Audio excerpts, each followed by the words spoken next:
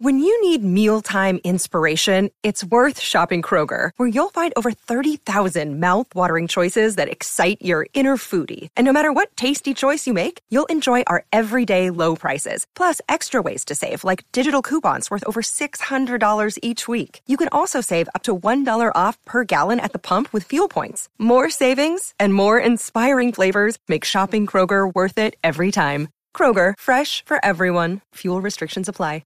Another day is here, and you're ready for it. What to wear? Check. Breakfast, lunch, and dinner? Check. Planning for what's next and how to save for it? That's where Bank of America can help. For your financial to-dos, Bank of America has experts ready to help get you closer to your goals. Get started at one of our local financial centers or 24/7 in our mobile banking app. Find a location near you at bankofamerica.com/talktous. What would you like the power to do? Mobile banking requires downloading the app and is only available for select devices. Message and data rates may apply. Bank of America N.A., member FDIC. From the Fifth Quarter Studio in Madison, Wisconsin. You're listening to the 5-Minute Basketball Coaching Podcast with our host, Steve Collins. Hey, everybody. Welcome to the 5-Minute Basketball Coaching Podcast. First, we'd love if you left a review. We keep these things free. We want to leave them 5 days a week. And also, if you, what allows us to pay the bills and keep everything going is teachhoops.com. So if you're loving Coach Unplugged, you're loving high school hoops, you're loving this 5-Minute Basketball Coaching Podcast, teachhoops.com is a great way to give back and also become a better basketball coach and work on your craft. So go over and check it out. And let's talk podcast. So the difference between good and great teams. And I'm going to ask for your input on this. I will mention that at the end again, but I want to know what you think the difference between a good and great team is. Some of the things I've written down that I think the differences are. I think 50-50 balls are the difference between good and great teams. Good teams, get some of them, or maybe even more than half of them. Great teams get all of them. I'm telling you, the great teams I've had get all of them. The great teams do the little things. They jump stop. When they come in, they give a high five, they toss a towel. There's communication there when they're checking in.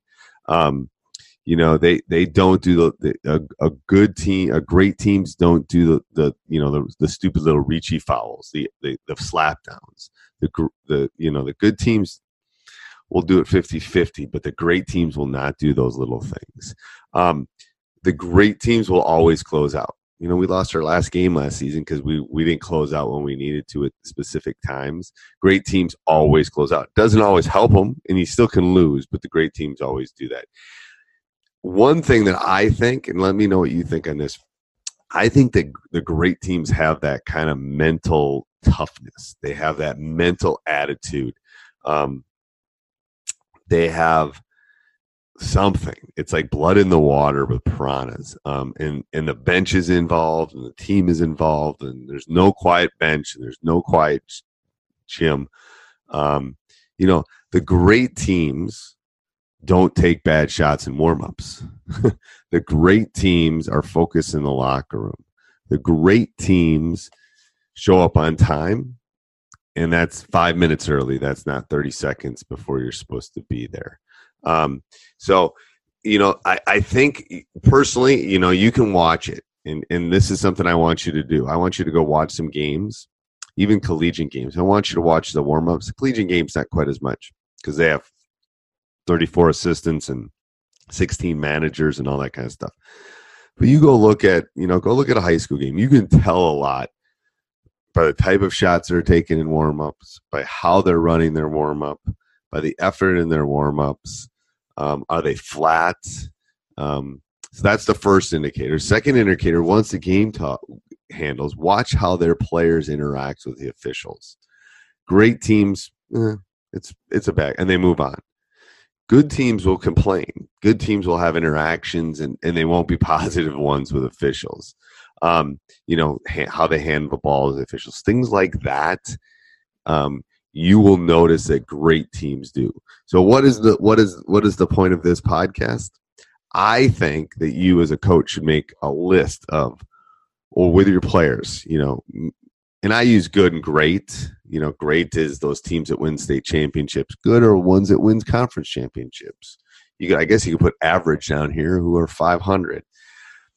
But then what I've done in the past is I've made them make a list. So I've done in their notebooks, they've made a list. What does a good team look like? And I'll have them draw a list, or an average team. And what does a great team look like? And then we cross-reference those two. And what it allows them to see is the difference, that small difference between being, 15-5 and 18-2. What is that? Is it a loose ball? Is it a jump stop? Is it how you went through warm-ups? Is it how you interacted with the officials? They will find those. All of my great teams have found those on their own with a little prodding for me sometimes. But I think that's a great activity to do with your teams as far as comparing the good and great teams. And they know what a great team should look like. They know what a great team should do. And sometimes they'll need a little help. And that's what we're there for. Hopefully you'll have some peer leaders there that can do it within that group setting. But some directed questions, some why questions, some things like that can get them to where they need to be. So let me know what you think the difference between a good and a great team is. And don't tell me it's a 6'9" power forward, because I know that. But tell me what you think in the show notes. Send me an email at steve@teachhoops.com. Hey, Coach, hope you enjoyed that. If you did, okay, go join teachhoops.com for coaches who want to get better. You want to become a better basketball coach. Let me help you. Where else can you find a mentor for, a dinner at McDonald's, basically? Let me help you. Not only resources and communities and handouts and one-on-one calls and office hours. It's got a little bit of everything that will help you become a better basketball coach. Also, go over, subscribe and like, leave a review. And if you're going to do any shopping on Amazon, click down below. We would appreciate it. Sports Social Podcast Network.